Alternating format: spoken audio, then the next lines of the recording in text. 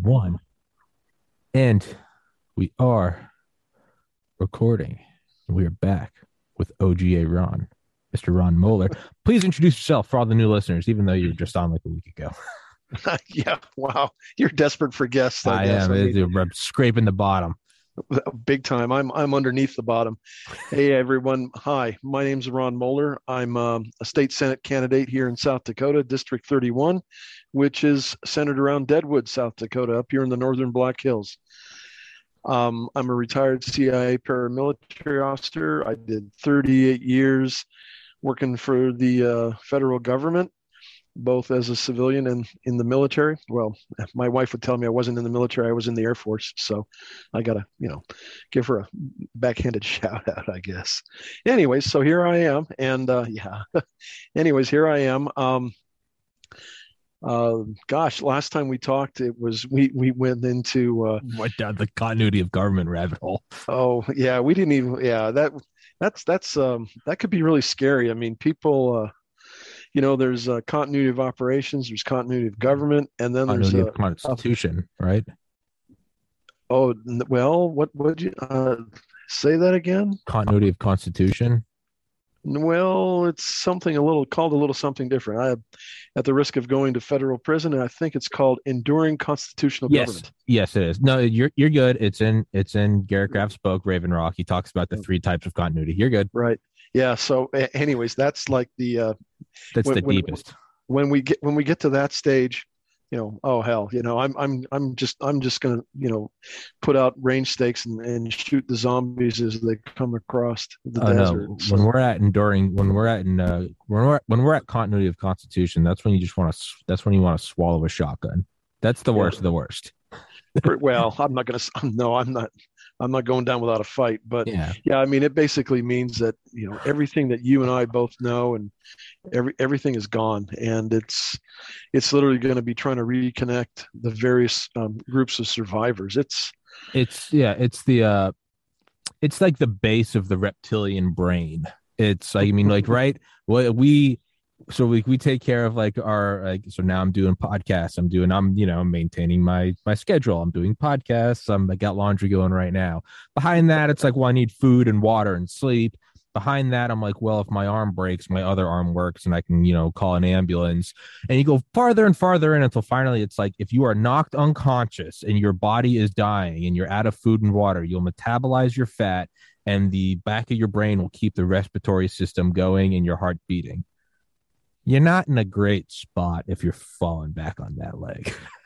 That's right. Yeah, that's pretty chancy. And then I guess we also talked a little bit about why sure nuclear war is winnable and survivable. By God, let's give it a go. Let's give it the old college try. That's yeah, it'll work. No, let's Yeah. not. What was it? Was it Einstein or I don't remember who it was. One of the smart guys. It's maybe Carl Sagan. It's like two guys standing waist deep in gasoline, and one has five matches, and the other has three. It doesn't make any I difference. mean, like on paper, you won, maybe. Um, Yeah. actually, so like right after you came on, like a couple days later, I had on an author named Peter Dale Scott, who I hadn't heard of before. He's 93, but Wow. everyone I've told about is like, oh, holy shit, you had on Peter Dale Scott. And I'm like, I felt so bad because I was like, I don't know who that is. And he was a super sweet guy, sharp as a tack. But apparently he's just like a legendary like author and commentator on US foreign policy or whatever. One of the things he got into was I had gone this whole podcast with no one ever wanting to talk about continuity of government, except for the author, Garrett Graff. And then in a week, I have on you and I have on Peter Dale Scott, who goes all the way into, he's like, I don't know if you ever heard of COG. And I was like, continuity of government. And we just went down another rabbit hole. So kind of some weird synchronicities with that. But before we, and last time we didn't talk at all about, anything about your campaign. But, I think it's also you get to know the real person when you talk about things you're interested in. So for my own personal question, and then I promise we will get into politics. That's okay. So It's I your had show.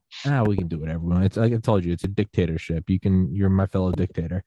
Is I had known about ground branch, maritime branch, and air branch and you had mentioned a fourth that I hadn't heard of, and I looked it up, and was it special armor and something?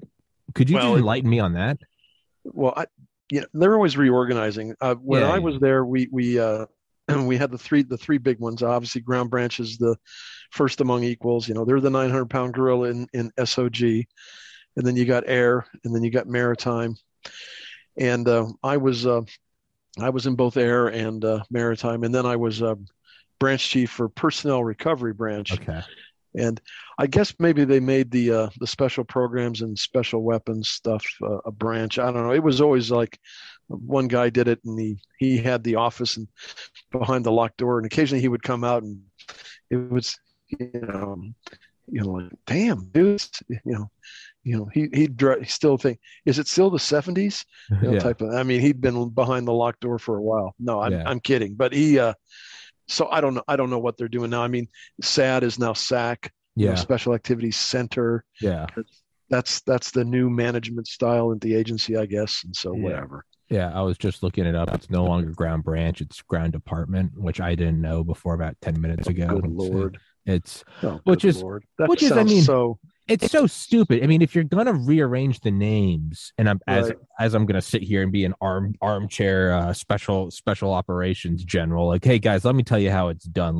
Let this idiot in slippers tell you how to do deniable operations. I understand the irony of this, but like, man, if Yeah. you're gonna change the names around, at least completely change it. Don't change it from ground branch to ground department. I mean, make up a new Well, name just like the office of Liberty Organization or some shit. Hide it under an NGO and put it in Kenya. Don't change from branch to department. That's like a kid that didn't do a book report and he's doing it the morning of. Sorry. I'm that's okay. I'm sure somebody said, "Hey, in business school, this is how I learned how we can reorganize," and he probably got a big cash award Probably and did. whatever. It's like when they changed the DO to the National Clandestine Service, Yeah. and we still all called it the DO. The NCS was it was a terrible name. It didn't sing. We were told, well, you're also going to include the Defense Human Service and some of the remaining residual service human folks that are more operational and tactical. So it really didn't fit. But there were visions of the clandestine intelligence czar, sitting in his office on the seventh floor, moving chess pieces around. And yeah, no, it never happened. And then of course we went back to the DO, which was like everybody's like, yeah, Back to the Future. Yeah. So, what? Yeah. So, anyways, yeah. I mean, um, whatever it's called. I mean, it's always going to be ground branch, and Yeah. that's what ground department. Just it sounds like you're. I work at Macy's. Which department? I How work about in the the ground ground department? department. We Yeah, do yeah. Peabody coats and ties for big sizable gentlemen and men who aren't sure if they're a woman or not. Welcome to the ground department. Yeah. It's pretty bad. I was gonna It's pretty say bad. it I do have like a point of pride.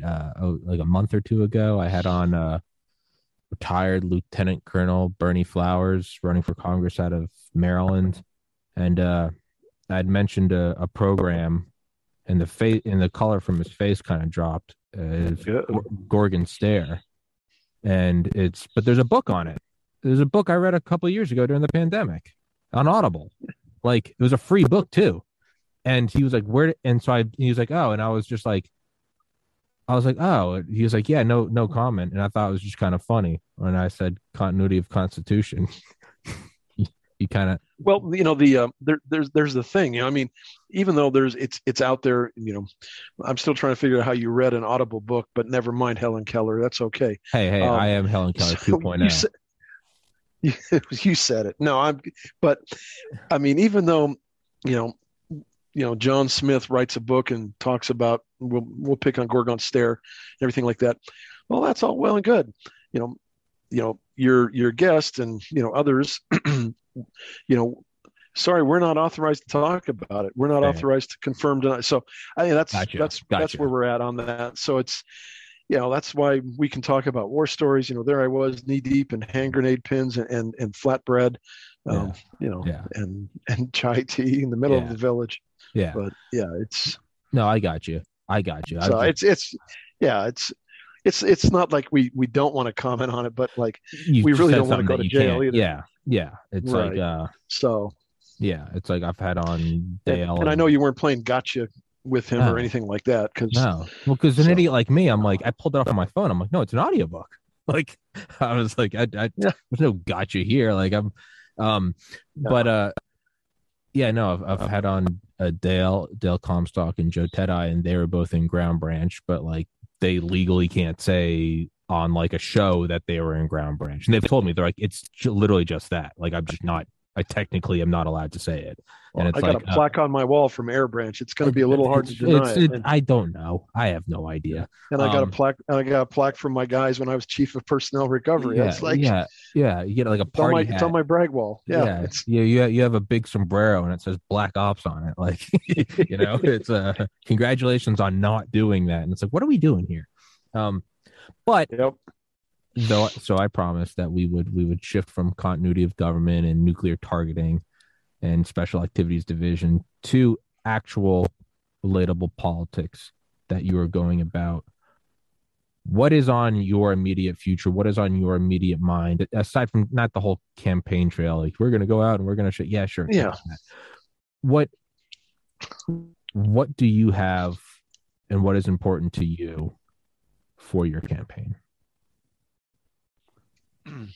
What do I have? I have I energy and have I a have time. I have a mustache.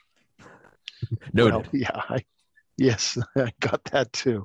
Um, the Yeah, I tell people I bring a fresh perspective, some fresh energy to the thing. Um, the challenge in here we're in District 31 in Lawrence County, the greater Deadwood Spearfish area, is that it's the same group of people every time. Yeah. It's the good old boys and gals that they just rotate jobs. Yeah, we have term limits in the state legislature, but they just rotate around. And if they don't want to go back to the legislature, then they become county commissioners, or they go become mayors of the city, or city commissioners, or councilmen, or whatever it's called this week. Uh, but it's the same group of people. It's the usual suspects. It's Yeah. this, there's no, and you have to pass some sort of secret test coming right out of a Animal House, like, thank you, sir, I'll have another, to get into the group. Get into the So, club. well, yeah, but and I don't play by that rule, and most people and everybody's aware of it, but nobody had the cojones, gumption The to balls. the big brass, ones, to challenge that thing. So here back in God June, July, I filed my paperwork to run for the state senate. The incumbent, who is not running for reelection, he decided to retire in December. But at that time, it was an unknown. He had been a county judge for 30 some years. He was a well-known attorney in the county. He was also the city attorney for the city of Lead. He's the attorney of record for the Lead Deadwood School District, the Deer Mountain Water and Sanitation District, the Lead Fire Protection District. I mean, he's well connected, and he's stretched real thin. Um, and he'd been elected state representative, and he term limited out, and he swapped over to the state senate, and he's finishing up this year. Will be his last, his one and only term as a state senator. I mean, he's in his mid to late 70s. If he hears this, he's probably going, I am not, I'm in the young 70s. Um, he's a nice guy, and all, and he's served the community long and faithfully. I give him that, but I decided, no, I'm going to challenge him, because I didn't like some of the votes he took. Um, when you sit there and tell me, when you're out meeting the public, and they have those little legislative get-togethers where the public can come and question your legislature and ask him questions. He sits there and he tells me, I'm a fiscal conservative and I'm this and I'm that. Okay, so but your voting record says something else. So, and I had copies of his voting record all the way back from when he was a state rep. So I'm like, well, I'm going to challenge him. And oh my God, you thought you can't challenge the king? I says, well, why not? I mean, why? I mean, are you happy with him? Well, no, I don't think he's a conservative at all. But you can't challenge him. You can't challenge the king. Well, why not? And they go, well, it's just not done like that. I go, well, would you want to? I mean, are you happy with him? No. So why shouldn't he be challenged? I mean, win, lose, or draw, it's he's got to have a challenger, and he's had challengers in the past, but they've been half-hearted and disorganized. And if anything, I'm not half-hearted and certainly not disorganized. Although, if you saw me this morning trying to fill out my financial statement before the primary, it was like, where's that receipt? Oh no, So, but no, I got it all done. It's all squared away in it, and I'm good. The Secretary of State already approved it, and said, yeah, good. Now it's a matter of public record. It's on the internet and everything. But so anyway, so yeah, and but I unbeknownst to me, oops, I upset people that I didn't know existed. You know, so-called power brokers and kingmakers, both here locally in the county as well as in the state capital. And I also got a lot of support from a lot of people who are also kingmakers and power brokers in the county and in the state capital. So it's kind of funny because they go, yeah, we like what you represent. You represent new energy, new perspective, strong conservative values. You've got a war record. Yeah, it's a small 45 RPM, but it's okay. God, come on now. Sorry. No, don't. That's strike one. No, I'm not. That's pun one. Everybody gets 3. Oh, okay, good. I didn't know what the rules were. 3 for life, though. 3 for life. Oh well. So you use them carefully. You can run. Yes, you can be a regular guest on the podcast, or you can be sent to the guillotine. Okay, God. Well, that went downhill fast. Yeah. Anyways, so what is it good for? Yeah. But anyways, so I'm it's been fun. So anyways, so I really long-winded answer. The history of the campaign was, so I originally had a campaign manager who was a very bright young man, but he didn't live in the county and he didn't know the county, because every county in South Dakota has its own little personality and quirks and things like that. And his advice was to do various things as the campaign ratcheted up. And there were things that no, we're not going to do that. And so eventually we just decided to part ways, which was probably best. And it's all good. I mean, I don't bear him any animus, and I don't think he bears me any animus. But he wanted to do things like robocalls, and I don't think anybody out there likes robocalls because they're annoying and they're stupid, and the juice ain't worth the squeeze for the expense. Oh. And which, speaking of expense, hey, for those folks who listened the last time and donated money to my campaign, thank you very much. Every little dollar helped and helps and continues to help. Oh, yeah. Anyway, so I spent so basically July through December honing my pitch, because you come in and you're all full of fire and brimstone and you want to change the world, and you're by God, I'm going to go down to Arizona and I'm going to build the wall all by myself, or I'm going to fix everything. I'm going to change the world. Well, not so fast there. And so you start honing your message. You start improving your public speaking skills, because you're not giving a military or an intelligence briefing. You're talking to real people that have real questions, and some of them aren't very polite about it. Yeah. And you have to, I can't be snarky. I can't be sarcastic with them. Because I don't. There's no 3 strikes and you're out. There's one strike and you're out on the campaign trail. So it's as one person said, it's been a learning experience, and because the thing I noticed quite rapidly in that from June through December is there's a real strong draw to lose yourself. What was the original reason you were running? Why were you running? What motivated you? And as I said, I wanted to make a difference. I wanted to change. I didn't appreciate the way the incumbent was voting and representing the county. Maybe I didn't understand the county as well as I thought I did then, but nevertheless, that was my motivation. And I'm an America First guy and South Dakota First. So yeah.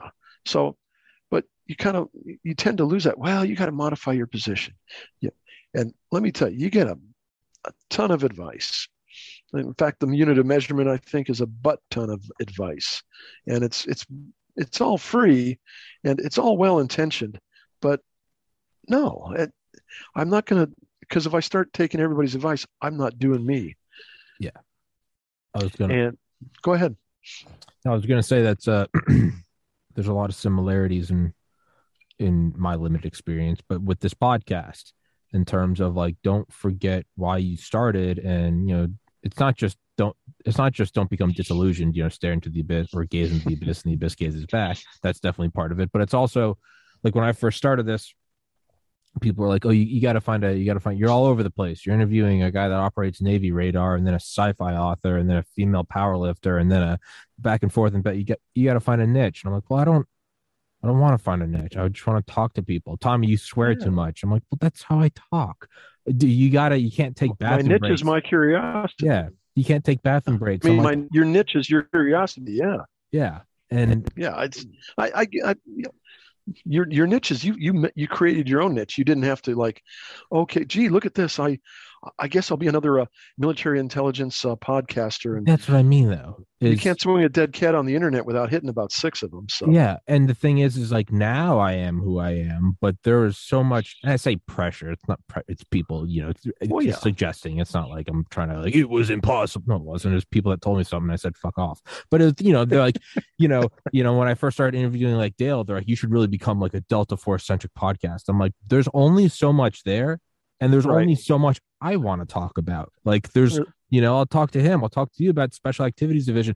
I'm going to hit a wall where eventually I want to talk about, I don't know, Chinese trawlers and are they overfishing in Taiwan or something? You got to bounce around and people, you got to do this. And you're not talking on topics. You should have talking points so that people can scroll to the different aspects of the video. You got to have visuals. Stop taking bathroom breaks. You're too verbose. You get jacked up. You start yelling and screaming. You use slurs. You do this. You do that. Why aren't you doing this? You don't have an intro. You don't have an animation. You should have a little jingle that says, welcome to Tommy's pod. And I'm like, I will blow my brains out if I do that.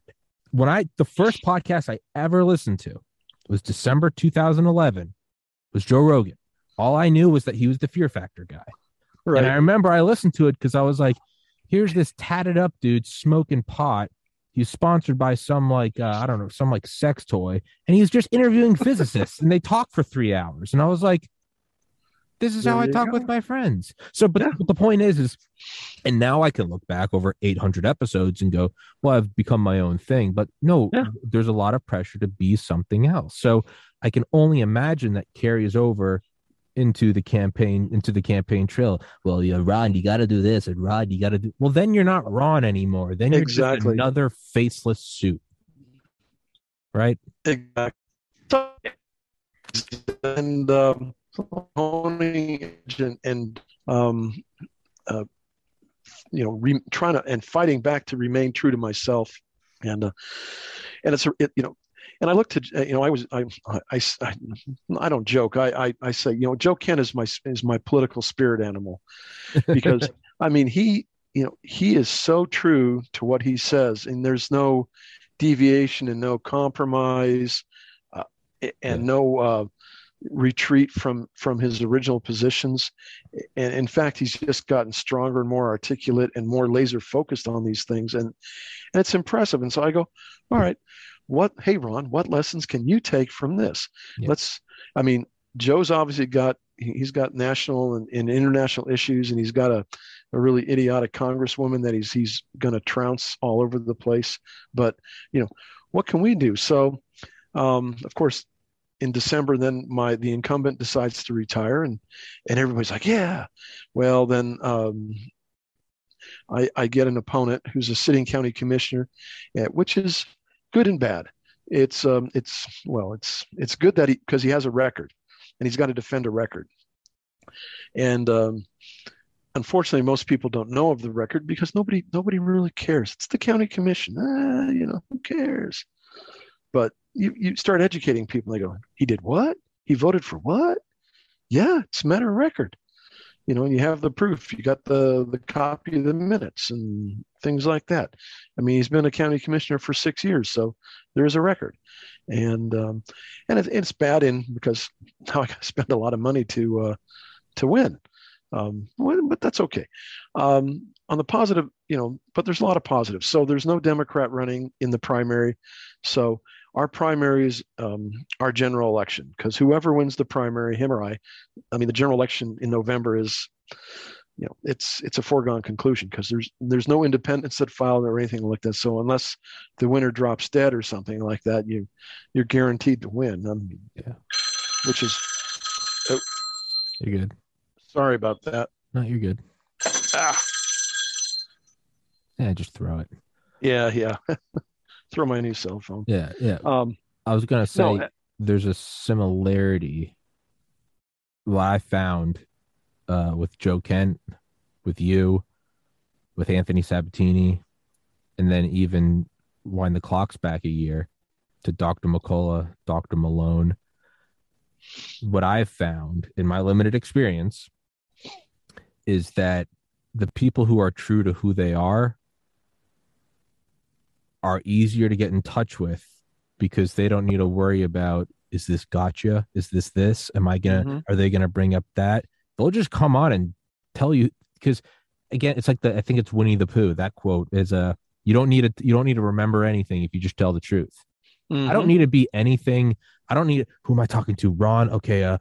What face do I have to put on? No, I'm just Tommy. I'm going to yell until my face turns red. That's just what I do. It's just what I do. Somewhere in there, continuity of government will come up. I'll start screaming and the guest will look a little uncomfortable. Like, that's just what, doesn't matter if it's you or Dr. Malone or my next door neighbor. It's just what it is. So whether it's Joe Kent having him on my show or talking to you or Dr.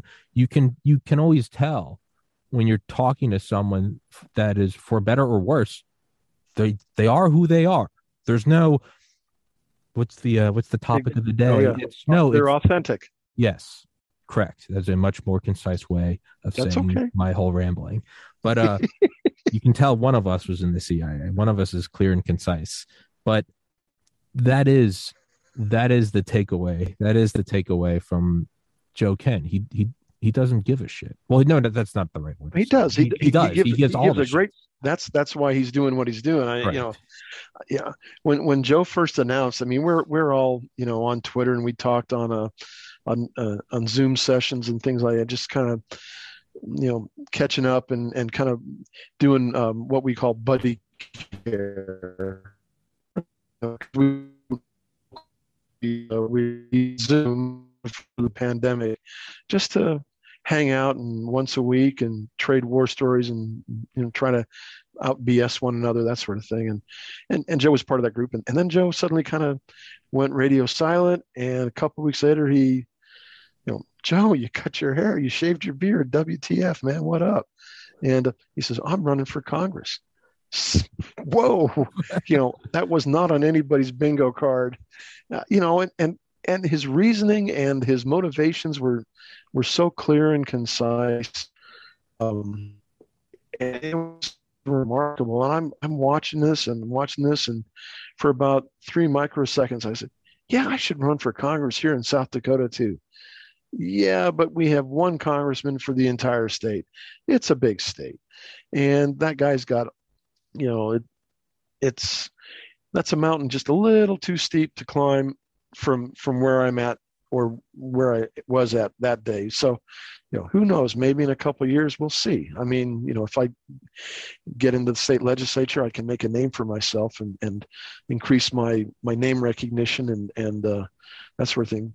So, anyway, my opponent files and it's the politics in South Dakota, especially here in Lawrence County, are like, it's always supposed to be a gentleman-like contest. Everybody's polite and everything like that. I'm going, no, you're the enemy. Yeah. You say you're a Republican, but your votes are all Democrat. Yeah. Or Democrat-like. You're not adhering. You say on your literature, conservative stewardship of our county finances, conservative voting record, blah blah blah, all the red meat that Republicans go. And I go, but none of it's true. And so you look for, okay, he's got this and he's got the name recognition because he's a sitting county commissioner, so people have voted for him twice before already. So okay, I get all that. So how do you're looking for that chink in the armor, that niche.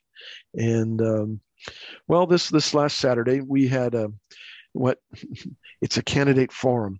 So, well, him and I and the three candidates running for the two seats for the state house, we're all up on stage and we got asked questions. And it's supposed to be just a Q&A type of thing. Well, there's answering the question and then there's answering the question, because I was specifically, this is not a debate. Okay, I got it. Noted. And he's reading and he's articulate and oh my God, he's the second coming of Ronald Reagan. It's like, I'm impressed. And he's talking about, I'm a member of this and I'm a member of this organization and I've been elected to the Western Region County Commissioner Association of whatever's and all these things that people go, huh? I don't care. Yeah. And how does that qualify you for the state Senate? But he's just, and so then it was my turn because he went first, and then it was my turn to answer, talking a little bit about your leadership. Where have you tell us about your leadership. And he went through, and I looked at him, and I really wasn't looking at him, but I sort of turned in his direction. I said, wow, that's quite a resume. I'm sure the HR department's really impressed with that. And my wife's going, oh, don't be a snark. And but people in the audience, because I was sort of staring into the audience, but I wasn't looking at any particular reaction. They started going, oh my God. And they said his reaction was he got quite red and thin-skinned and things like that.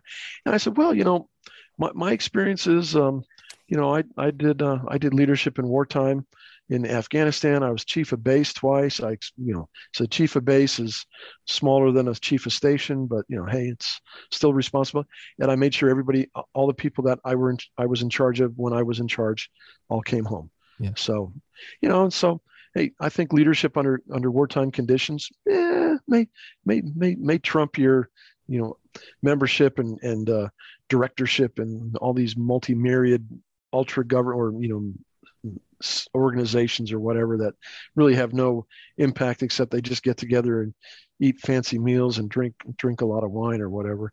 And I talked about, I was the chief of personnel recovery, with global responsibilities, lots of money budget. I just said multi-million, and locally here, I'm a member of the local Lions Club, the VFW, the American Legion, and I don't have any leadership positions in them except I'm the deputy commander of the Legion post, which is a small post. So they were like, yeah, hey, it's Ron's turn. Yeah, we'll pick on him, and he knows how to wear the hat.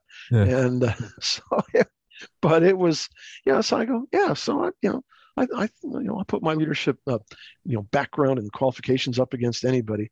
And then we were asked other questions, and he and we had a time limit and everything like that. One of the things I learned a long time ago, one of the rules of talking on the radio was say exactly what you need to say and then get off the mic. Don't sit there and keep rambling on. Get off the net, dude. And like I'm doing now, I'm not getting off the net. But so there was a question asked about county taxes, and property taxes are one of the big local issues here in the Black Hills, because all these people have moved to the Black Hills, and so land prices and home prices are just skyrocketing. I mean, so people that had land for sale forever and couldn't unload it for a nickel, are suddenly like, hey, I got $1 million in my pocket because I just sold my acreage type of thing.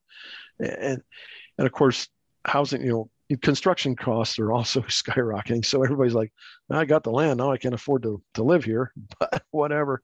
But anyway, so we're talking about property taxes because the way they're assessed and, based on the value of your land. So everything's gone up. The valuation of everything's gone up 20 to 40% of residential structures and things like that.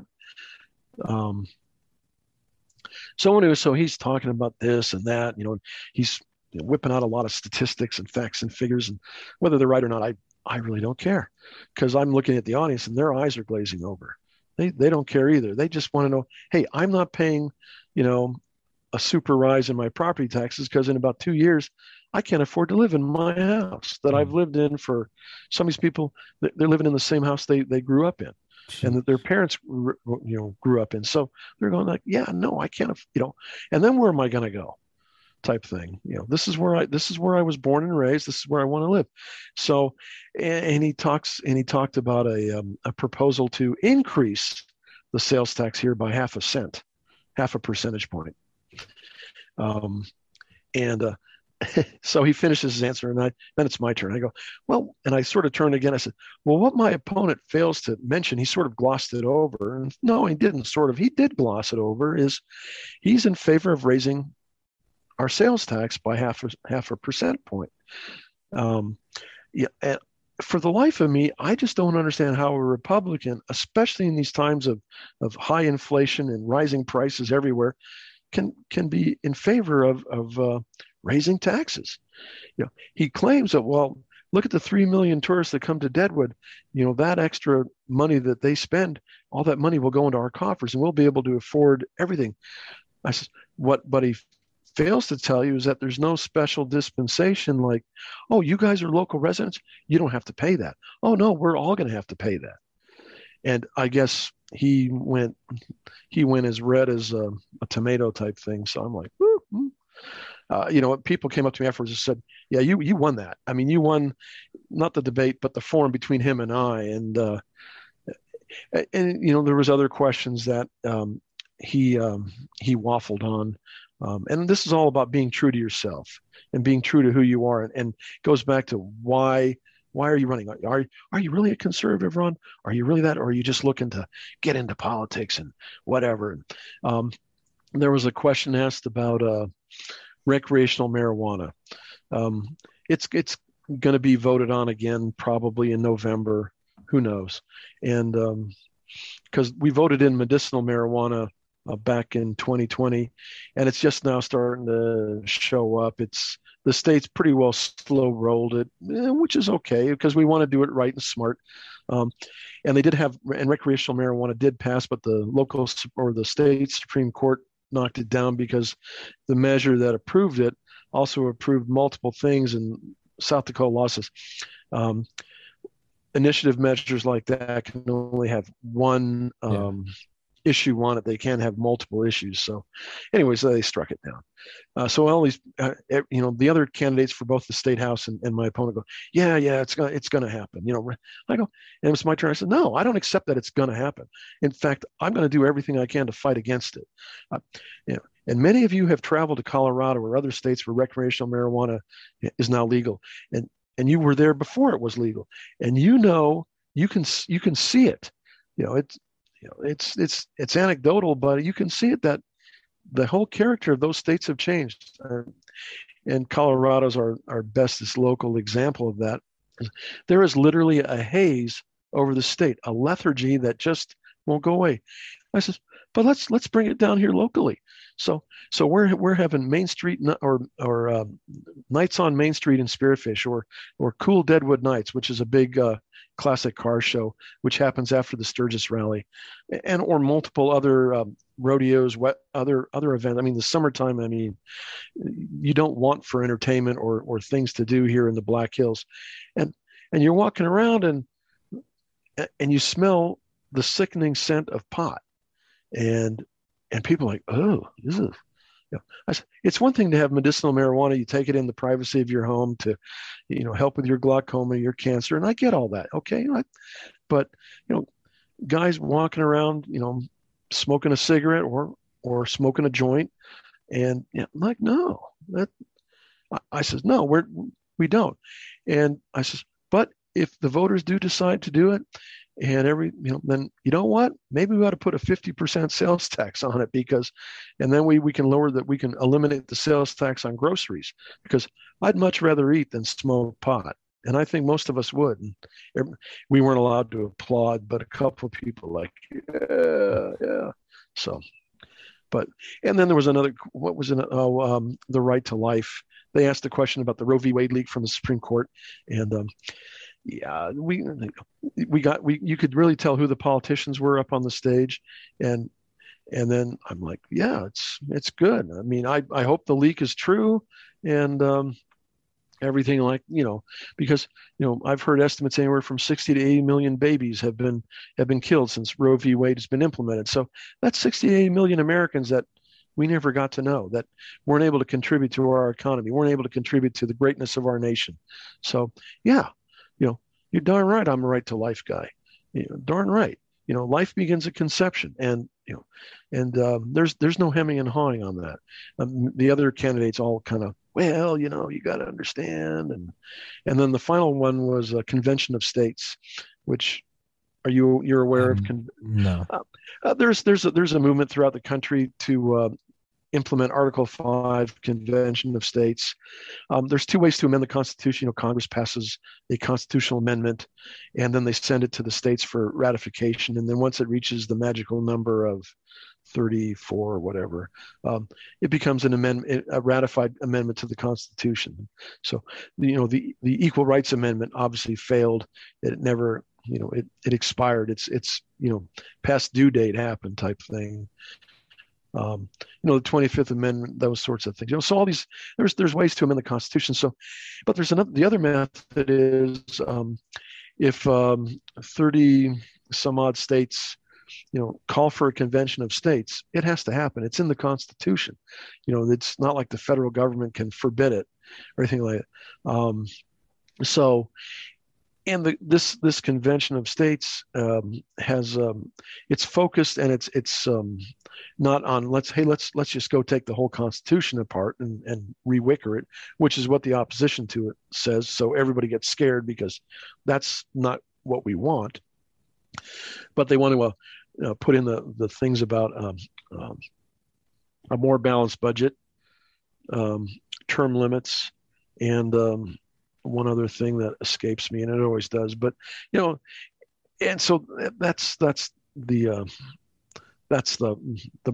those are the issues. None of the other issues will be discussed, because if they are, the convention breaks apart, because all the state delegations are there, charged by the state legislators that have voted them to go attend this and participate on behalf of the state. Say, you're only allowed to talk about these issues, balanced budget and term limits type thing. So, if you start talking about, I don't know, paint the sky blue or green or whatever, it doesn't, well, then you're no longer, the convention breaks apart. So, so they there's the organizers are trying real hard to keep it focused, and when they go around talking to people, they reassure people of this, that these are the issues. Now, what the specific amendment will say and look like, well, that's what you have the Constitutional Convention for. I mean, it's not like the drafters of the Constitution sort of just walked in and says, all right, well, here's the rough copy, let's all approve it. I mean, there was a lot of give and take, back and forth. I mean, you read the Federalist Papers and you read the history of the Constitutional Convention, in the aftermath of the Articles of Confederation that, after the Revolution. It took some time, and it's worked really well. But we've seen that there's a couple of things that we need to tweak, because Congress certainly isn't going to tweak themselves into term limits or things like that. So, yeah. So, anyways, so the other people, they hemmed and hawed. Well, if the citizens want it, and the citizens do want it, and here in South Dakota, anyways, and especially in our county, because they're damn sick and tired of all the stuff going on. And a couple of the other candidates, well, yeah, I'm in favor, but they were kind of tepid.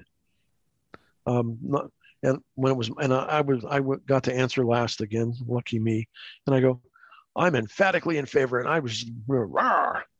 So people are like, oh, okay, there's no daylight here. You know exactly where I stand, and people are like, yeah, okay.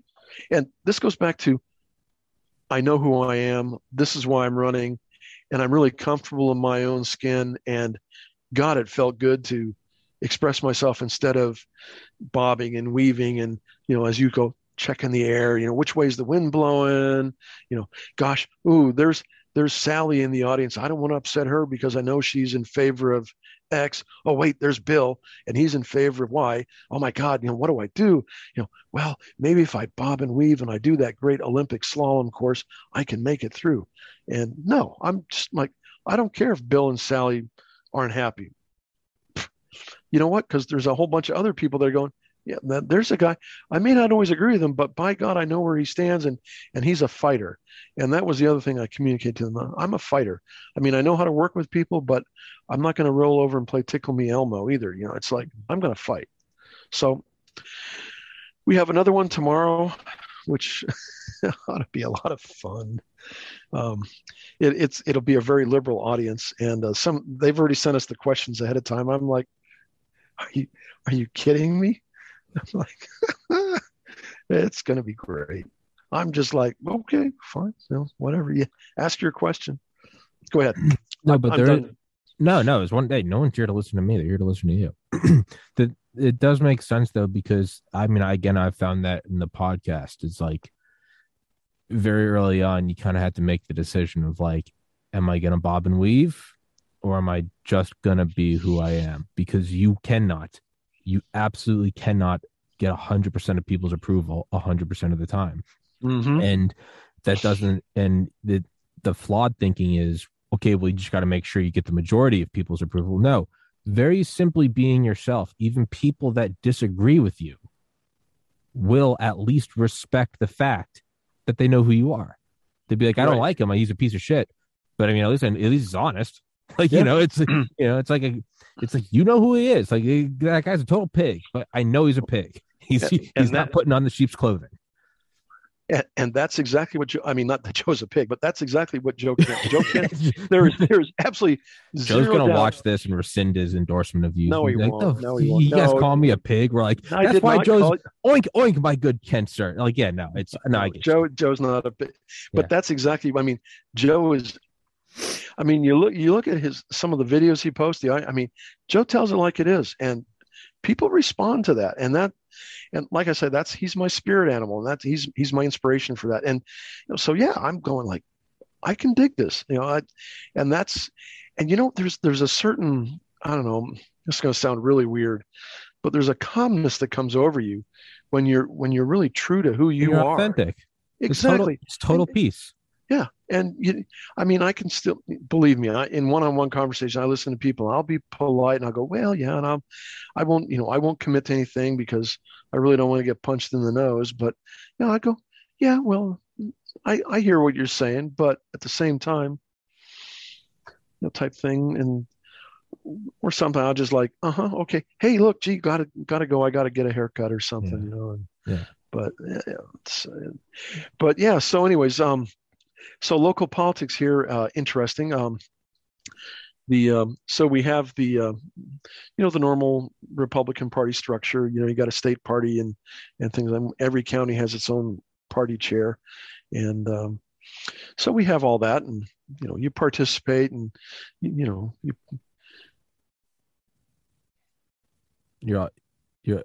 mic cut out. I can't hear you. I'll monologue. Mr. Moeller's microphone cut out. I can't hear him. Well, I can just pause recording real quick.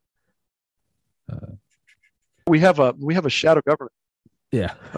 but we have what I call euphemistically a shadow government or shadow Republican Party structure here in the county. I was going to say, do you But know how perfectly that fit in? Because I paused recording, and as soon as you're like, Tommy, there's a shadow government.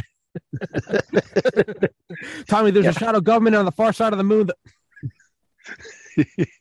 yeah, yeah, Fort Meade's blocking in. So, um, but yeah, it's so and it's the good old boys. It's the people who used to be in power and still want to determine who gets elected to office, and people see that though, but they didn't know how to articulate that because they see it's the same old candidates. Just well, let's see. Last week I ran for dog catcher. This week I'll run for ice cream vendor or whatever, and they just it's the same personalities, it's the same people.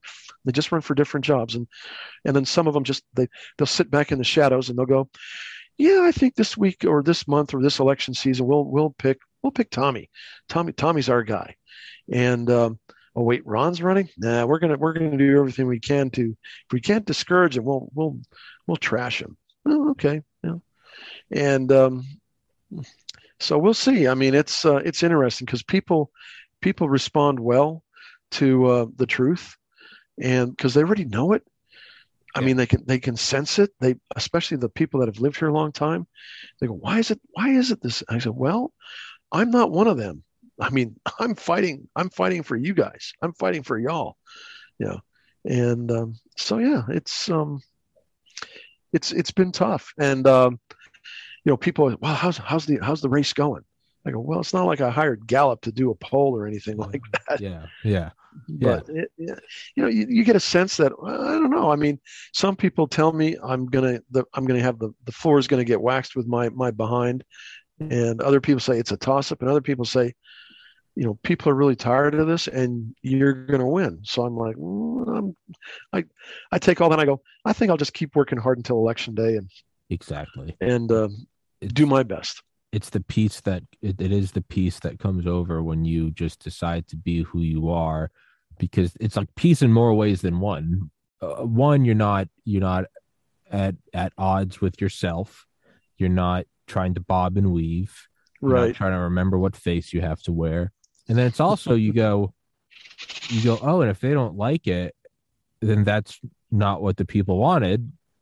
And then that's cool because I don't want to have to be a leader that everybody hates, and now I'd be a ruler. I don't Yeah. want a part of that. So there's this like, Yeah. it's just all like, just be yourself.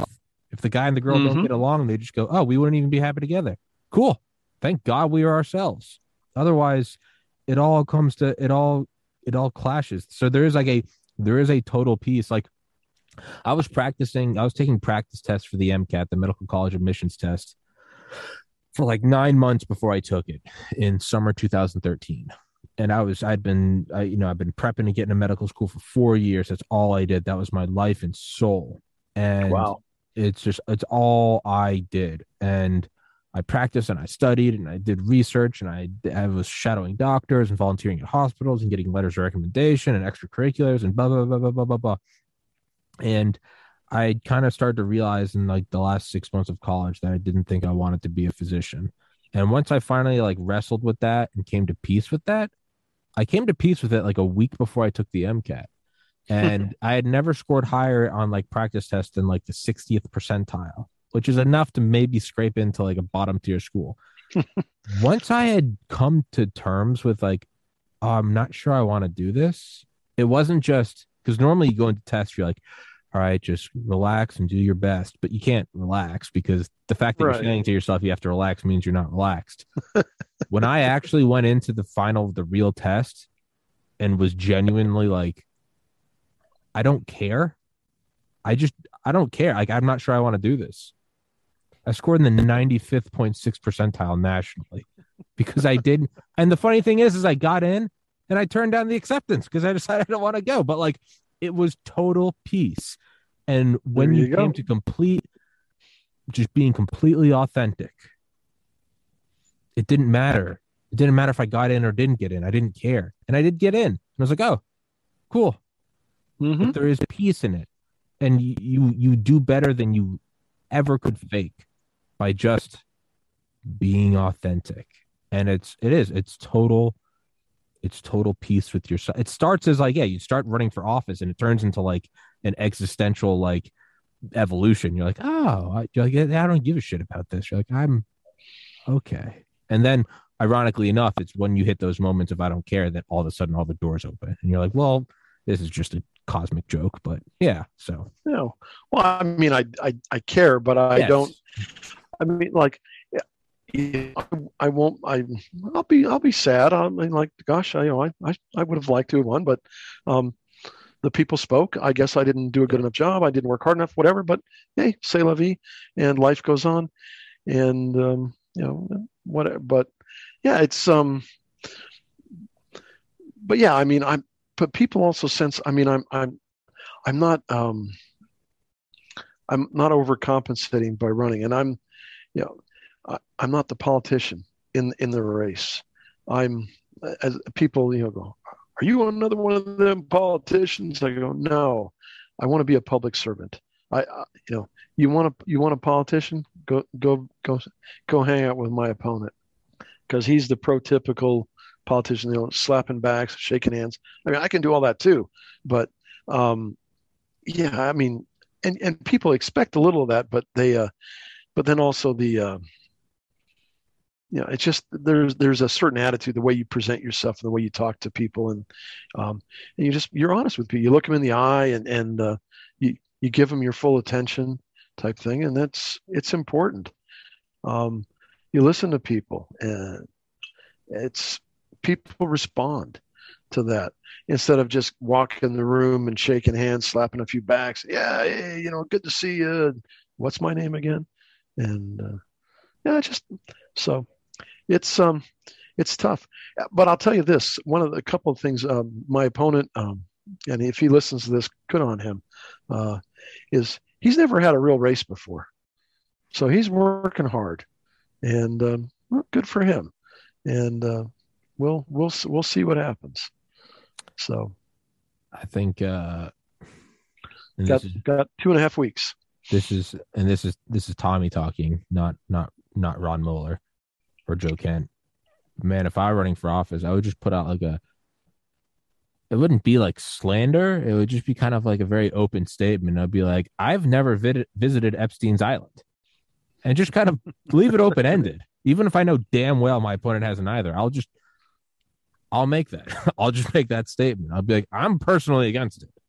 Well, him and I are, I think we're within a year of each other in age now, and I think the Geneva Conventions are good. I don't know about my opponent. Just really open ended. Really take a page out of Trump's book. Just really like puppies. In a way I do. I because people like to say, well, I've lived here all my life, and I go, well, for the last 38 years I served our country.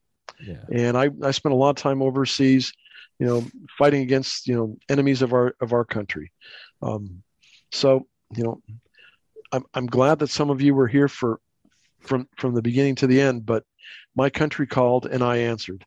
Yeah. And so in a way, that's the Epstein Island thing.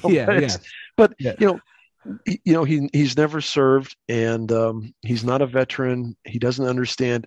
I mean, he mouths the words, but he doesn't understand. So yeah, and he doesn't have college. So one of the other questions was about Black Hills State University, which is the local big school here in Lawrence County. It's one of 7 state-run schools in South Dakota universities. And everybody's like, yeah, I support Black Hills State. I support Black Hills State. So it comes to the point, when you're number 5 answering the thing, well, gee, how can I say the same thing but differently? So, well, the good thing is Black Hills State has a great program at Ellsworth Air Force Base, which is like 60 miles down the road. They've opened up an extension courses for the airmen and the officers to either earn a master's or a bachelor's degree or an associate's degree, depending on what. So they can improve themselves and make themselves more marketable when they get out, or they can improve, their promotion chances while they're in the service, which is, so I said, hey, I really like Black Hills State University because they have this program out at Ellsworth Air Force Base, and they're investing in our future because, as we all know, Ellsworth is going to be the home of the new B-21 bomber, and blah, blah, blah. And I said, and this is a great program. And I know this firsthand because this is how I earned all 4 of my college degrees. My opponent doesn't have a single college degree. So I was able to, let's see, I support Black Hills State. They're thinking out of the box. They have a great program. And, oh yeah, I know about these programs because I got degrees through them too. Ta-da. So I was able to wrap a whole bunch. Yeah, it was like, yeah. So, yeah. So I didn't have to sleep on the couch. Nobody said, oh, you were too snarky, you were too mean. But even the local reporter that was there said, yeah, you really, you hit a few home runs. So I'm like, even though it wasn't a debate, it seemed to, go pretty well. I mean, one of the candidates running for state house, she had all her answers already pre-scripted. Whether she got the questions ahead of time or not, we don't know. I don't care. I mean, we all kind of knew, like, okay, we're probably going to talk about the Second Amendment. We're probably going to talk about this. So you kind of you can arrive at the 90% solution on the questions that are going to be asked. But she literally had the piece of paper and she's reading the paper of the answer. And I'm like, no, that's not how you do it. You're supposed to answer on the cuff, on the fly. Think on your feet. It's, the comedian Tim Dillon had a great point about, he was talking about how, like, he didn't even support Trump, but he was like, I remember, like, watching him on TV in 2016 and I knew he was going to win because he's like, by the sheer fact that it was different. You'd ask Hillary Clinton a question and he goes, and it sounded like it was just the Pentagon talking. It was like, we're gonna that. And Trump would go on there and be like, listen, Hillary's an ugly pig. She smells like shit. We all know this. Women love me. And people were like, what is this? And it's just being authentic. Maybe you're authentically right. Trump. Maybe you're authentically Ron. Maybe you're authentically Joe Kent. But there is something that shakes people out of the slumber of just, you see the same thing every day. Like every day I'll take the same route to the gym and I see the same geese and the same people walking dogs. If I saw somebody like, I don't know, walking a chicken around wearing a dress, something would it would shake me. Even if I didn't like it, I would always remember that day as opposed to everything else that's the same. So when you kind of just break out when people are like, well, I have a 3-point solution to do this. And you're like, no, fuck that. Yeah. People wake up to it. They're warm to it. They thaw out. Well, I remember, watching Trump do the escalator thing down and when he announced his candidacy and he starts talking and I turn to Gabi, my wife, and I go, oh my effing Lord. He's talking like I would talk to somebody or I would hear somebody at a bar stool at a VFW or a local bar. I mean, my God, this guy he's talking. Well, he's talking like an average like person. us. He's talking like, I don't know, the average person. And he's relating to all of us because well, you can't say that because that's not how we talk in polite society. Oh, hell yeah, we talk like that. Is polite society. Well, but yeah, I mean, you don't have to use swear words or anything like that. I mean, but he's saying those, he was talking about those uncomfortable things that people go like, yeah, that's exactly how I feel. Yeah. And so shortly thereeafter, my wife and I went full-time RVing for a short bit, right during the election season. Whew. And we traveled pretty much everywhere except the Northeast because we didn't want to go anywhere near DC. But we did a little bit of the South and mostly west of the Mississippi and west of the Rockies. And everywhere we went, Trump signs or Hillary for jail signs, even, and the pickups with the big American flags flying from, the back of their beds, everywhere we went. And I'm talking to my former colleagues and former friends back in DC who were like, oh, Hillary's got this. Oh, my God, she's going to win by a gazillion %. Da, da, da, da. I go, yeah, I just don't see it, guys. I mean, we only seen 3 Hillary signs um, on all our travels, and they were all in the greater Seattle area when we went and visited friends in Bellingham, and we had to sort of try to get around Seattle, and you know, it was like that's it. I mean, I didn't see even in Washington State up around. You saw a lot of Trump signs, and not just little signs, but the big signs.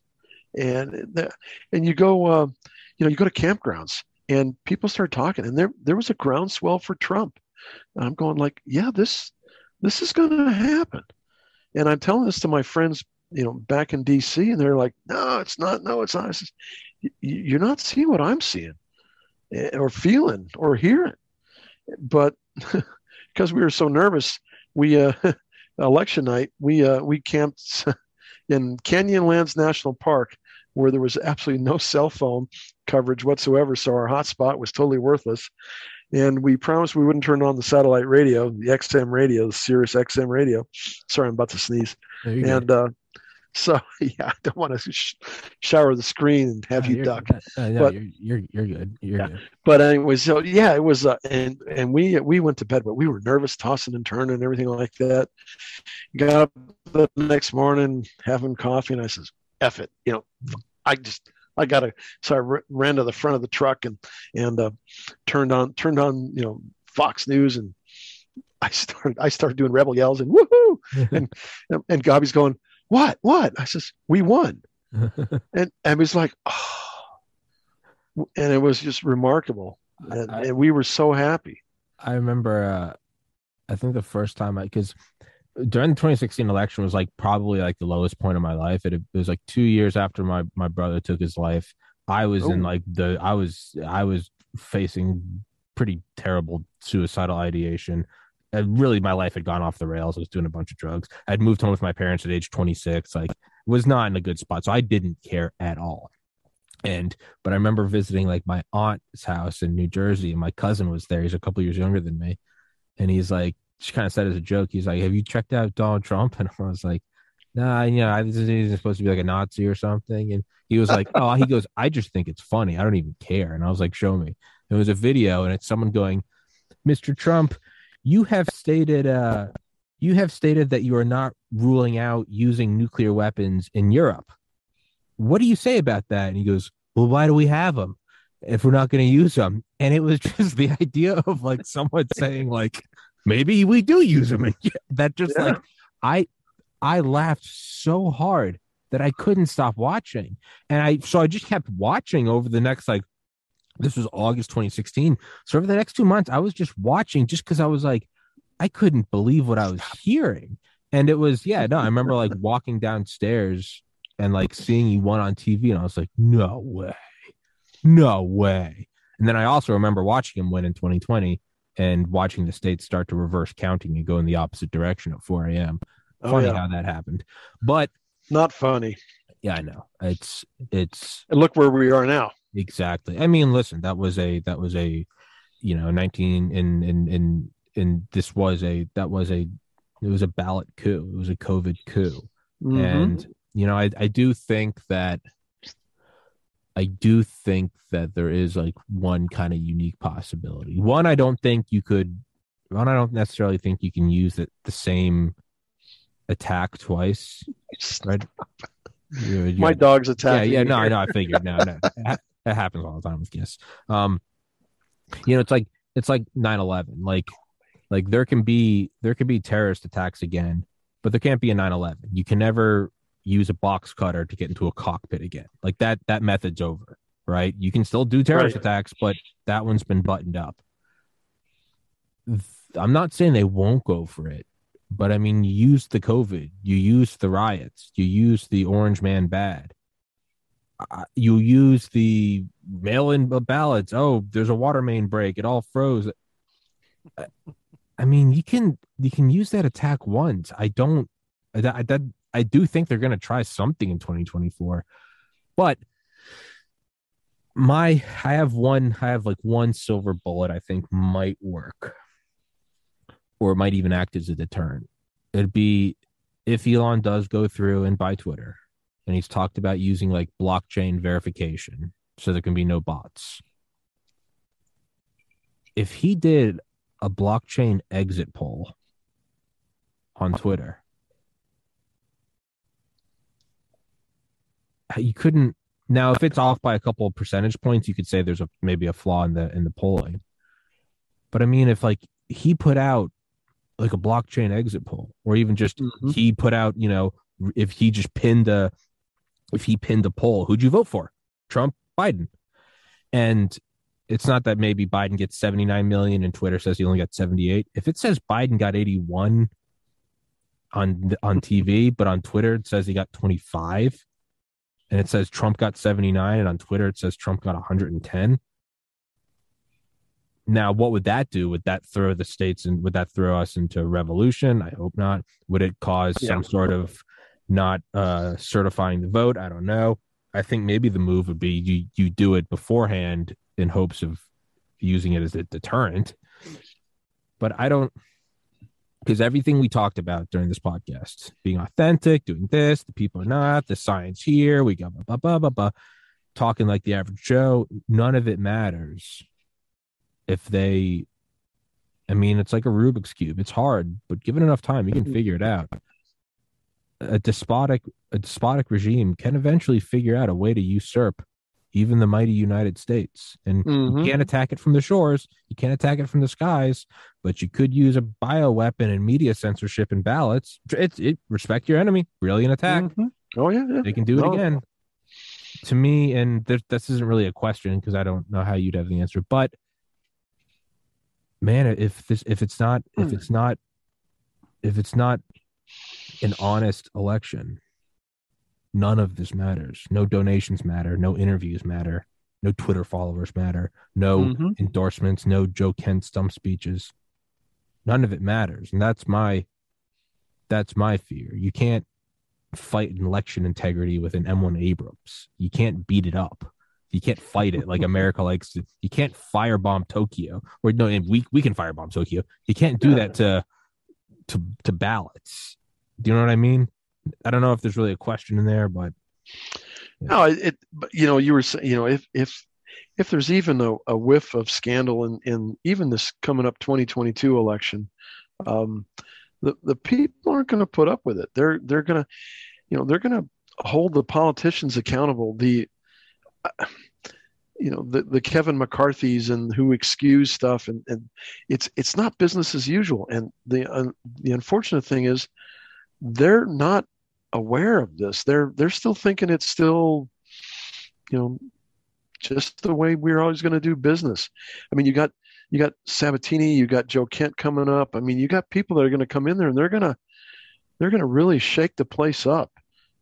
I mean, they better, otherwise, gosh, then people really will lose heart.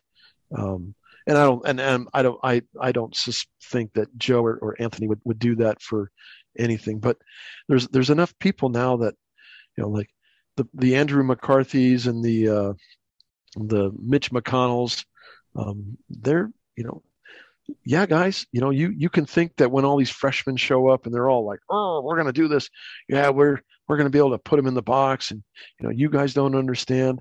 I mean, even here locally, I've already had that conversation with a sitting state senator who kind of came up to me. And he's a short guy and he kind of reaches up and puts his arm around me. He says, so when you get to the state Senate there in January, who's going to kind of show you around the ropes, and who's going to, take you around and show you how things work?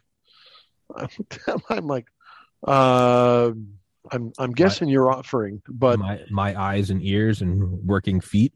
Yeah. So I was just like, well, thanks. Let's take it one step at a time. Can I win my primary first? And things, I'm kind of putting him off, going like, yeah, dude, don't worry about it. I think I can make alliances and figure this out on my own. But and if I fail, well, then I fail because I'm too independent and too forthright and too authentic. Yes, it's Tommy. You really got to edit it like this. And I've been looking at some other podcasts, and you really want to. I would rather be burned alive than have an intro with an animation. And welcome to Tommy's podcast. We're coming at you live with Mr. Ron Moeller running for office. How about that politics? Oh my God, feed me to alligators. Well, I've been on a couple of podcasts that have that, and it's whatever. I mean, they're not bad. Every host has.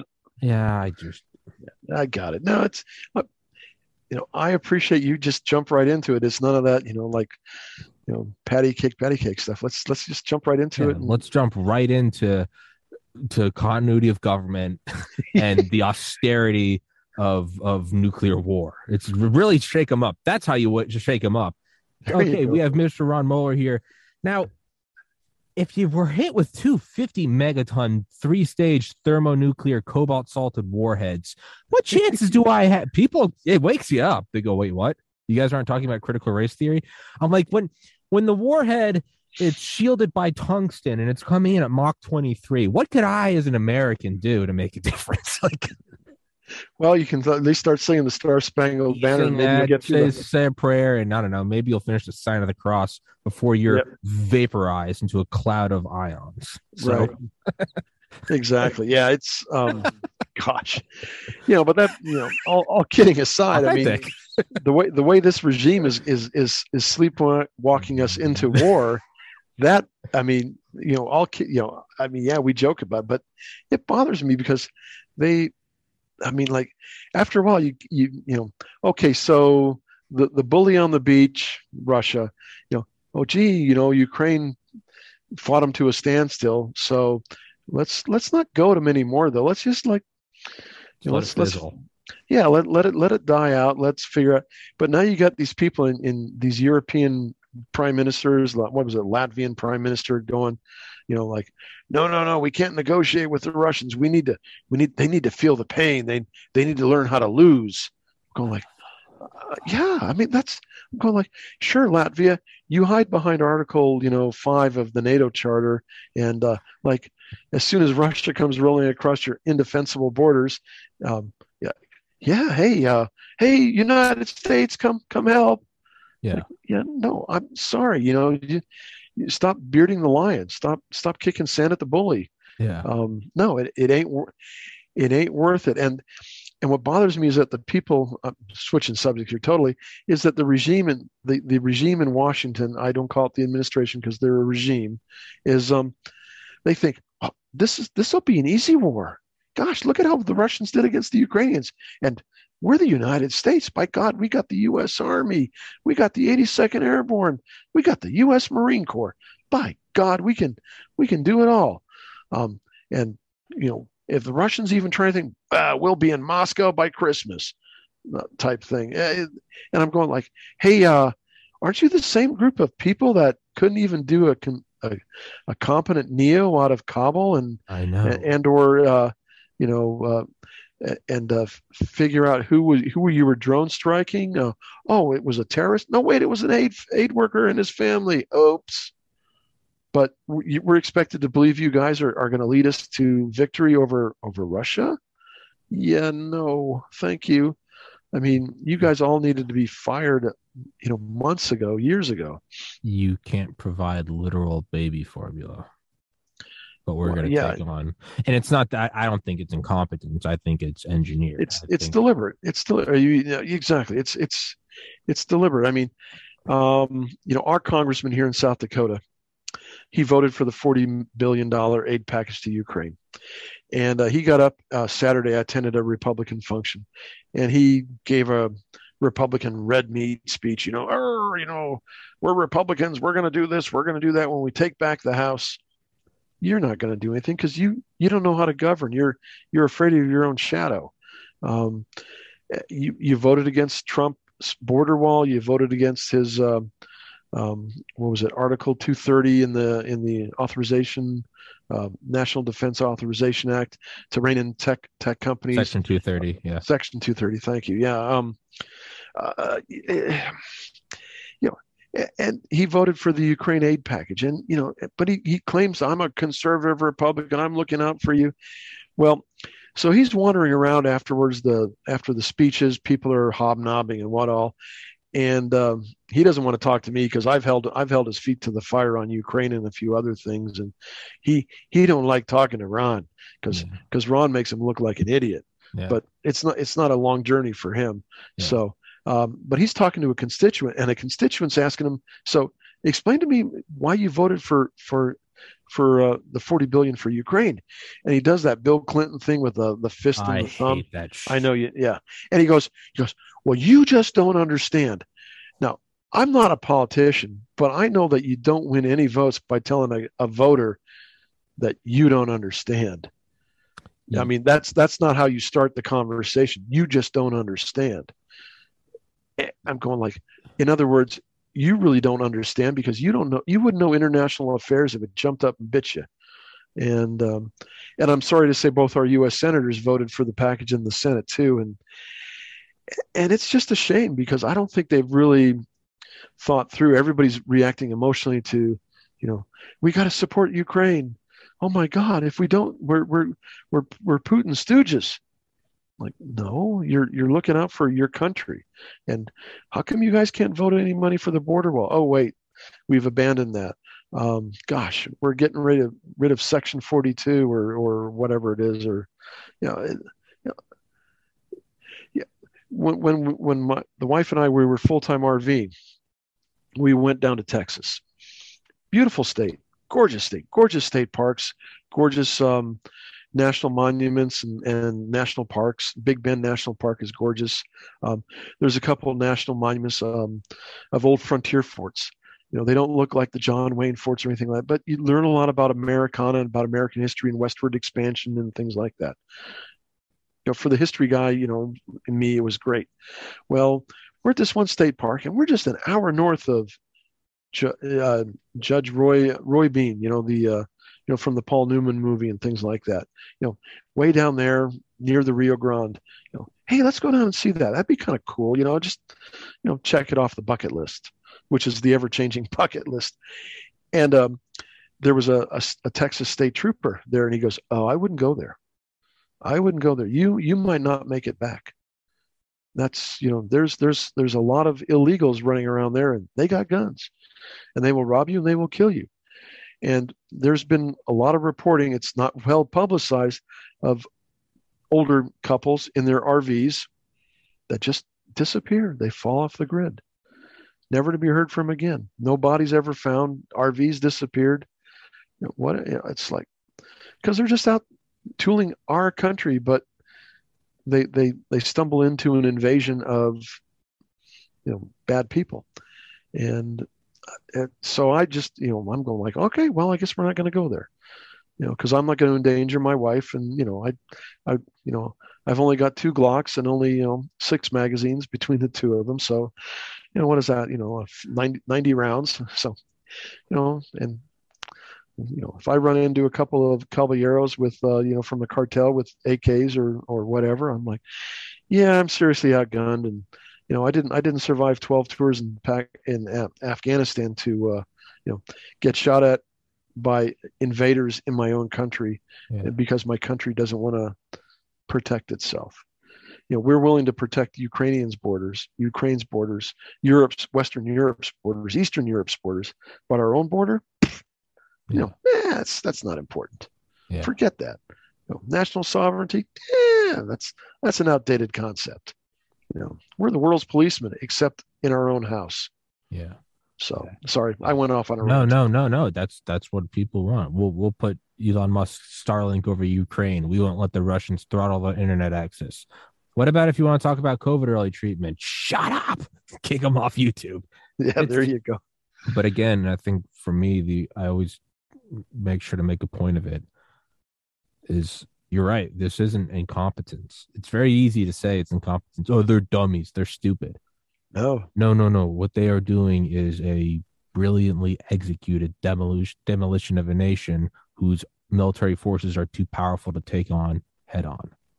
That's what they're doing. Right. Inflation, through no border security, through laundering money through Ukraine, to goading Russia into a war, through censorship.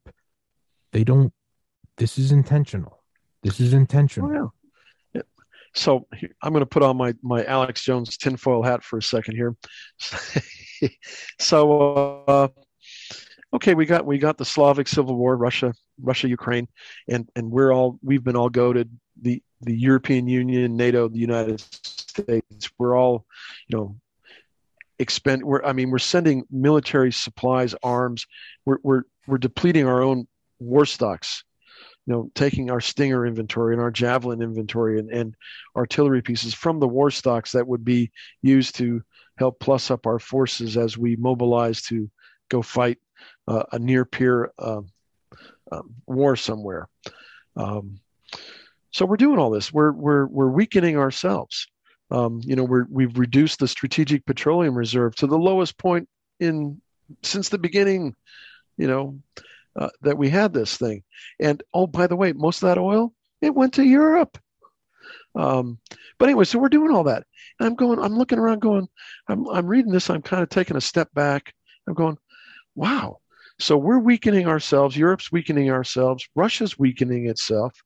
And Ukraine's kind of the staked out goat in the middle of the jungle, and the lions are all going to fight over it. And who benefits? Who benefits? Yep, exactly.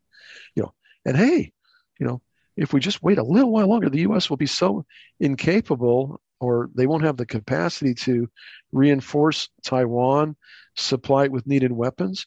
You can just hey, here we are, and bada bing, bada boom, and which is why you hear reporting that Japan and South Korea are going, maybe we ought to get nuclear weapons too. Yeah. We need to protect ourselves. And weakness has, consequences. Yeah. This unrestricted warfare, Stealth War by Brigadier General Robert Spaulding, 100-Year Marathon by Michael Pillsbury. This is a thing. It's a conspiracy. No, it's called a brilliant attack is what it is. It's Muhammad Ali taking on who's his face? Foreman, right? Rope-a-dope. Is that correct? Or is that I thought it was Frazier, but Frazier. You're right. No, yeah. It's using what you got. It's using what you have. They're doing it, and they're doing it really, really well. They are. And I guess my question then comes in, and maybe this line of reasoning is why we're in this problem in the first place, because it's looking to a savior. But if I can see this, I mean, is the U.S. military and the U.S. intelligence community, I mean, are they complicit, or are they watching this too? Well, it depends on what level you're talking about. I mean, the higher up, the guys that planned for continuity of government, they're complicit. Yeah, that's what it is. It's the only way it's possible, because if they solve for every other attack except this one, and it's just sorry, as much as my ego would like to say it, I don't think that I'm a genius that figured this out. I think this has been mapped out in the Cold War. And the reason why the fire alarm isn't going off isn't because it's a special fire. It's because someone snipped the power lines. Right. They took out the battery, and they took out the batteries out of the smoke detector. Yep. All the above. My first run-in with the politicization of the military was, when was it? Early 90s. I was assigned to the fledgling Defense Human Service, which is still, and now it's just Defense Human because DHS took the acronym. So, and a one-star came over from the White House, National Security Council, and he was there on behalf of Hillary Clinton. He was a big Hillary supporter, and he never let anybody forget how Bill and Hillary were all really tight. But he's in there, and so what Defense Human Service was back then, General Clapper, when he was director of DIA, he got rid of the service strategic human capabilities. The Army had a very robust, very capable strategic human capacity to support the U.S. Army, because the agency couldn't, because they were interested more in political intelligence, not so much military intelligence. So the Army has always had that program, or used to have. The Air Force, the Marines, and the Navy had, to lesser degrees, had programs similar to that. We all got trained at the farm and things like that. So it was all, we all had the same training. We just, some of us had CIA on our business card, and some of us had U.S. Army and what all. But anyway, so all that went away, and we all got kludged together at Clarendon, Virginia, above the Clarendon Metro stop, in Defense Human Service. And he came in to make sure that we were totally emasculated, because also got merged in with us was the defense attaché system, the overt collectors. And that's all he focused on, was that, because that's, gentlemen don't read other gentlemen's mail type of thing. And we basically, for almost 2 years, all those military case officers and operations were totally shut down. Sources dried up. They weren't met, so they just went away. They go, oh, Ron's never coming to see me again. So, hey, I'll go off and do my own thing, and, destroy my clandestine communication if I had one. And yeah. And, I don't even know that they've ever recovered. I mean, because I got recruited into the agency shortly thereafter, and it was, when I met these guys in Afghanistan, of course, they puff out their chest. They're talking about, but what they ended up doing is they're more tactical collectors. They're not at the strategic level anymore. So they were, yeah. So so I saw that, that this general, he came over and he made sure he carried out an agenda to destroy that little niche, that capability that we had. And, when I was Director Panetta's liaison to the Pak-Afghan cell for the chairman in, what was it, 2011, 2012, remarkable. I mean, just the politicization of the generals and admirals and the colonels who wanted to be generals and admirals and Navy captains was astounding. I'm looking around for, please, is there a war fighter? Can I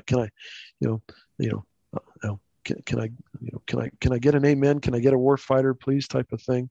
And yeah, didn't see many. I think I saw out of all of them one, and he's still serving to this day, and I have a lot of respect for him. But I wonder. I haven't talked to him in a few years. I wonder how much he's had to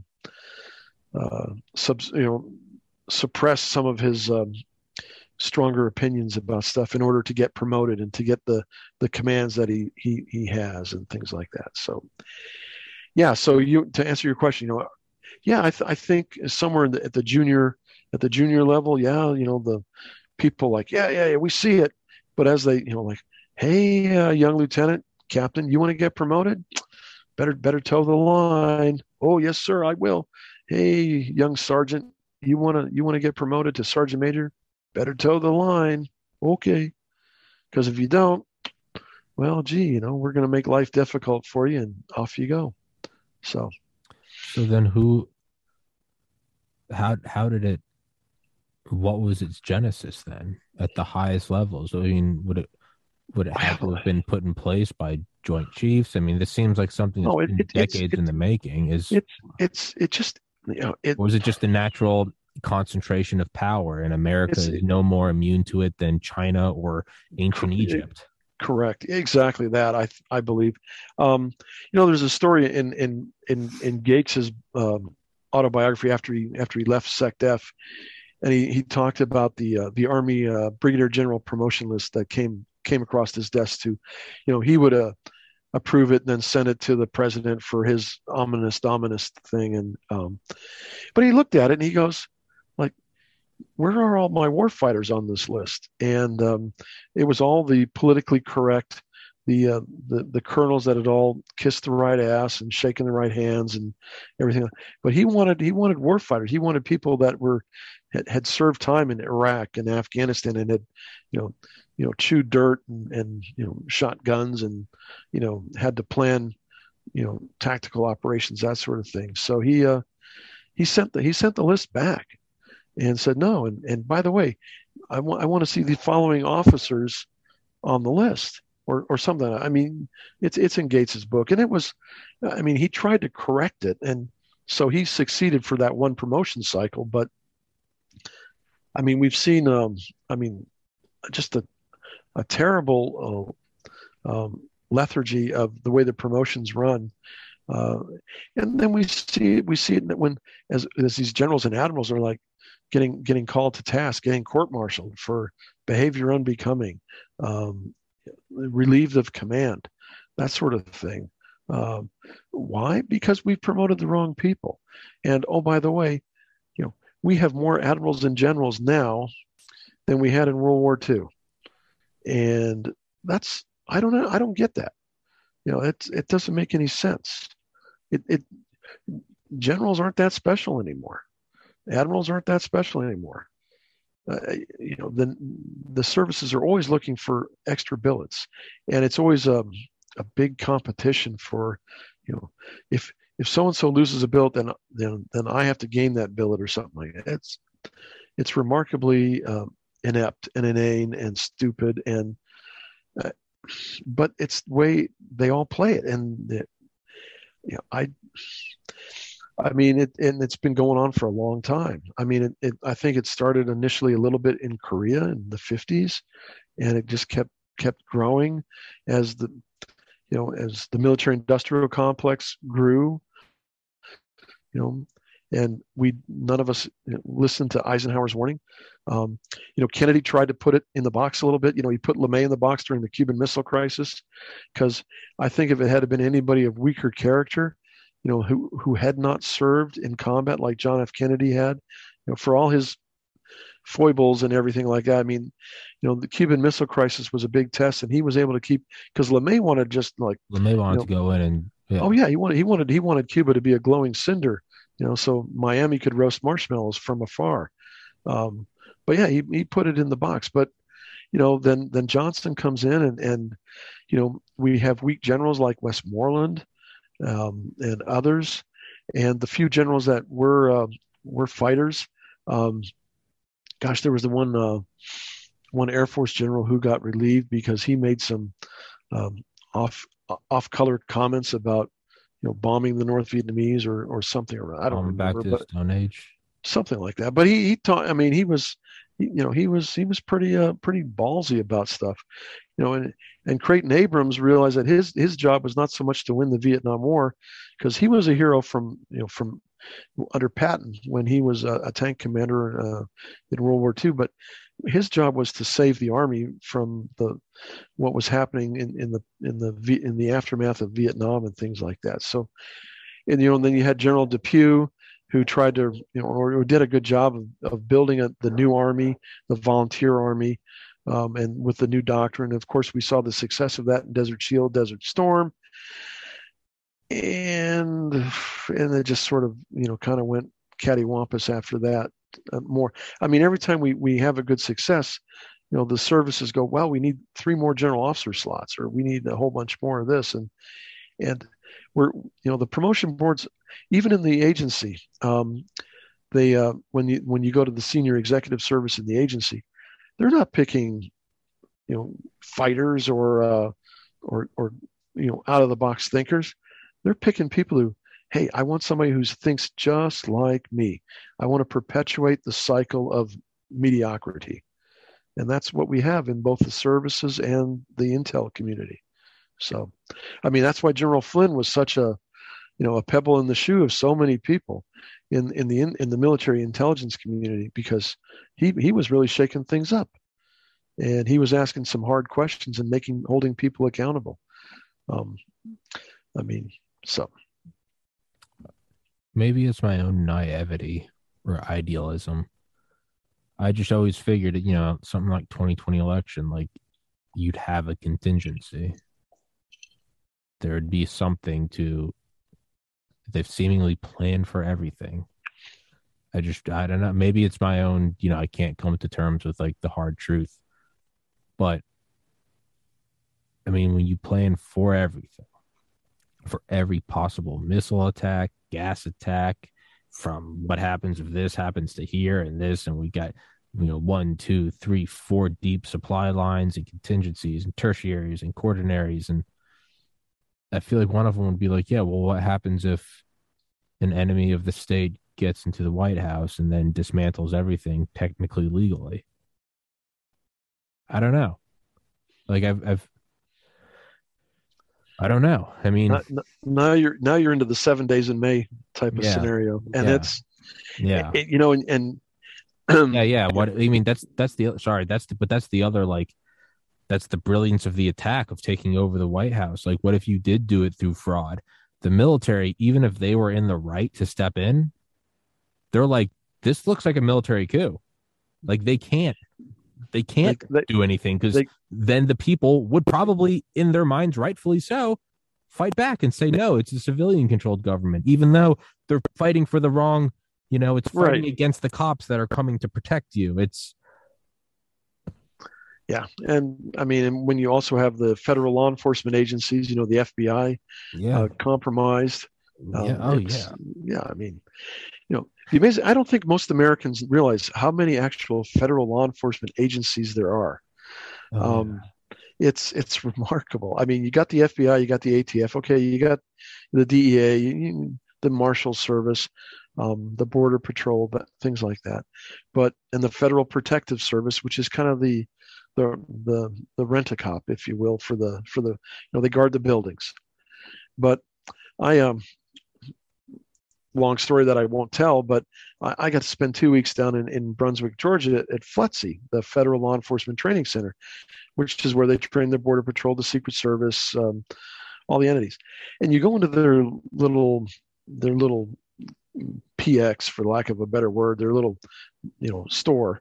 And besides all the lickies and chewies and snacks and what all, they have all the mugs and jackets and patches and souvenir stuff from all the all the police entities that train there. The Railroad Retirement Board Police, the Supreme Court Police, the Capitol Police. Some of these we know. Um, the U.S. Forest Service Law Enforcement Police, the BLM Police. They're not just rangers; they also have law enforcement authorities. I mean, it's remarkable. Everybody seems to have their own little police department, and it's remarkable. So you know, it's really it's there's a lot of them out there. I mean, and it's funny to watch them sometimes argue over jurisdiction in the greater DC area. There's the park police that patrol the George Washington Parkway and the C&O Canal thing, stuff like, and they argue like, well, the traffic accident happened here, but the car got pushed over there. So is it DC Metro? Is it Montgomery County, Maryland? Is it Maryland State Trooper? Is it us? Is it, or oh wait, this car belongs to the Department of Interior. Should we call the Department of Interior police guys? What? It just blows your mind. And all these people have budgets, they have uniforms, they have guns, they have tactical gear, and so when people say back the blue, yeah, you might want to take that with a grain of salt. Back the blue, don't back the blue. Just protect your house, right?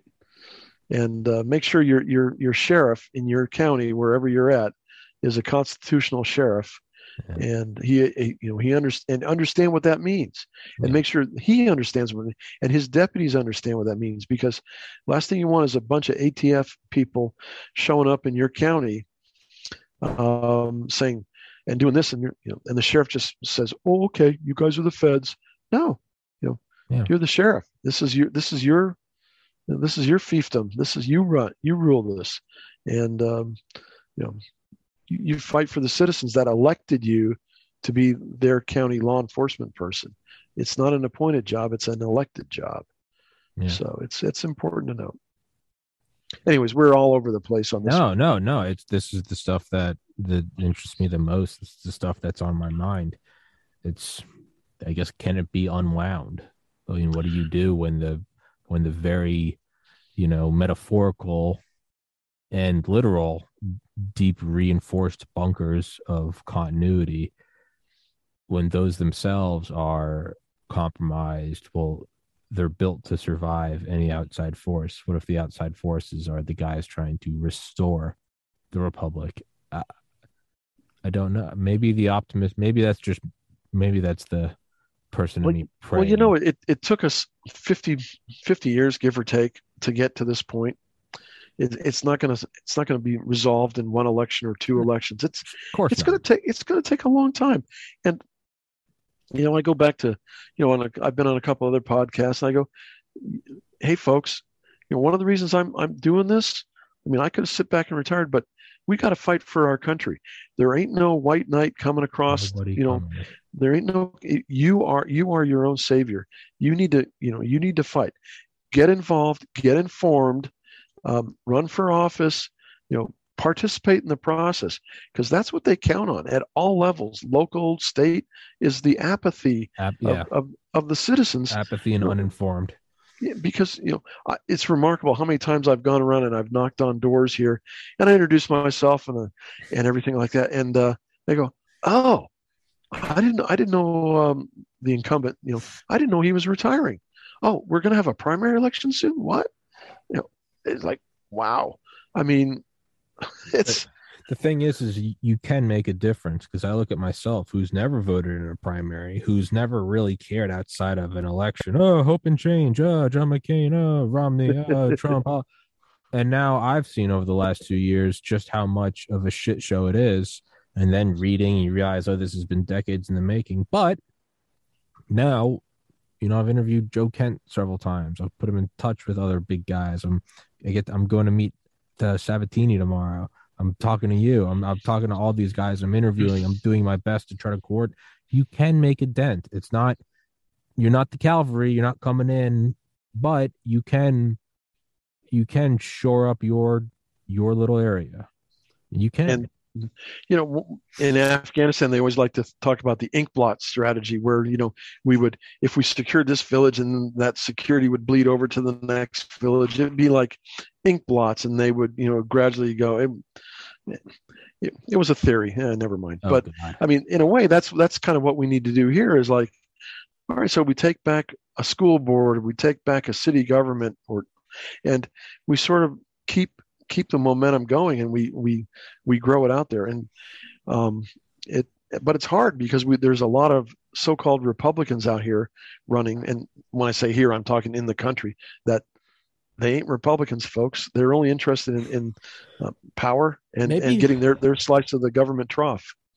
maybe we need to start running as Democrats in name only. Yeah, no, I have too much self-respect. I couldn't. There's 819 episodes of me not being that. There's no. You can't. I can't undo I it. couldn't do that. No, I couldn't I do it. I'd I I'd can't. I'd be nullified in a minute by my wife.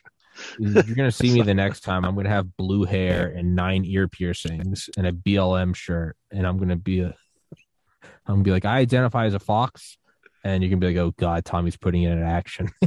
He's running for a Democrat spot. You're gonna be like, I'm gonna We'll just take. call it. Hey, are you Beto's younger brother? Cool. Yeah. Hell yeah, we're gonna take your AK-47s. That beta piece of shit. Jesus Christ, I hate that guy. Yep. Mr. Hey, Ron hey, Mueller. say hey to Sabatini for me. I will. I'll harass him. Please do. I will. Tell him an endorsement an endorsement to South Dakota would help, because people here are aware of him. They're aware of Joe Kent. Yeah, I know They're aware of the MAGA heroes out here, and anything to help me overcome my opponent would be greatly appreciated. Send me a text and remind me, and I'll make a note of it. But just in case I don't, but I will do it as soon as we get off the air. beautiful. For now, Mr. Ron Mueller, let's wrap this one up. Another fantastic, scatterbrained. I have, as you can tell, we started and ended with nuclear bunkers. So to me, it's a good episode. I don't care about the filling. We began and ended with thermonuclear I appreciate the bombs. time. God. That's it. Oh man. The alpha and the omega, be it a supernova or be it a thermonuclear warhead. I actually have interviewed a Marine that was present at the Castle Bravo test, the 15 megaton one. Yeah. Pretty cool guy. I think he's 88, 89. 15 megatons. Oh yeah. I hope he was far away. He was. He was. Oh no, it's insane. Oh yeah, no, it's insane. 15 megatons. Yeah. Lord in heaven. Yeah, I've had him on. He's a badass. But Mr. Moeller, I'll send this episode to you when it's uploaded. It'll be uploaded later tonight. And yeah, everybody, please go visit his stuff, visit his pages. You can donate to the campaign, follow him on Twitter. All those links will be in the description. Go back and watch the other episode he and I did. And yeah, man, till next time. Yeah. Thank you so much, Mr. Moeller. Appreciate it. God bless. Thanks, Tommy. God bless.